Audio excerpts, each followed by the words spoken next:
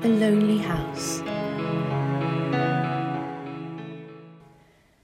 The following day, the doctor called.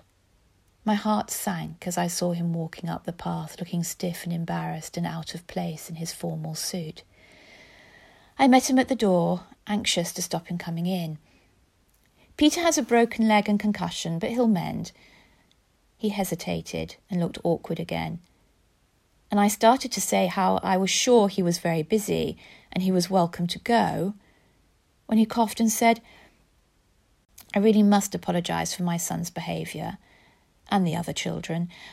Once he's better, he'll come and apologise in person."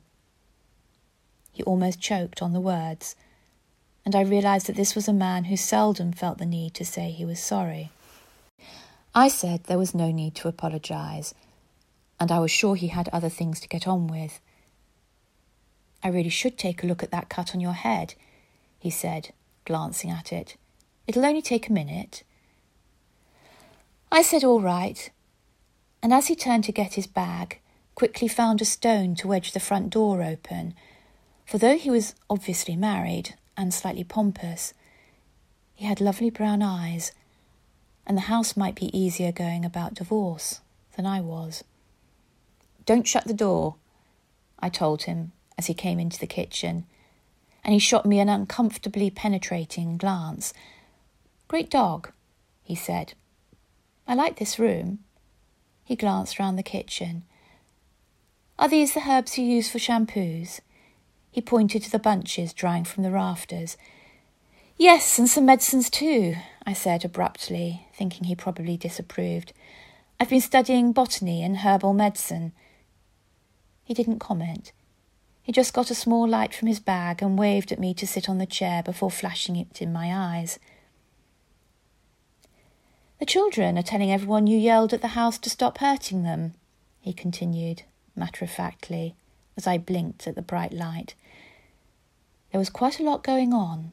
They must have misheard me," I answered. "So you're not under the illusion that your house has a mind of its own?" "That would be insane," I answered, looking him in the eye. "And you're not deliberately luring in tradesmen?" "The village is talking then," I said. "Oh, how they are talking," he answered, switching off the torch and placing it back in his bag. "It's an old house," I said. "Doors do get stuck, and people in rural communities are prone to be suspicious of strangers." "That's true," he said, "but getting a black cat was just a little provocative." "That cat just arrived," I told him. "Please tell everyone how very dull and normal I am." "Oh, not dull," he said. "Anyway, I promise Peter will be up here himself as soon as he's better, and if you need any help in the garden, he's actually very handy with a spade. I don't want to make any excuses for him, but his mother died 2 years ago, and he's found things very difficult."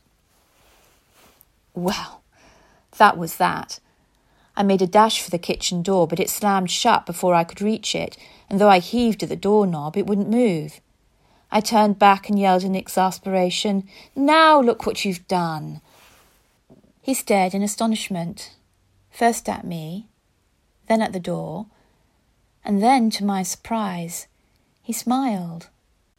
"Why don't you make us a cup of tea, while I explain to the house that I'd love us to go out to dinner together?" he said. Well, that was 10 years ago, and we're all still here.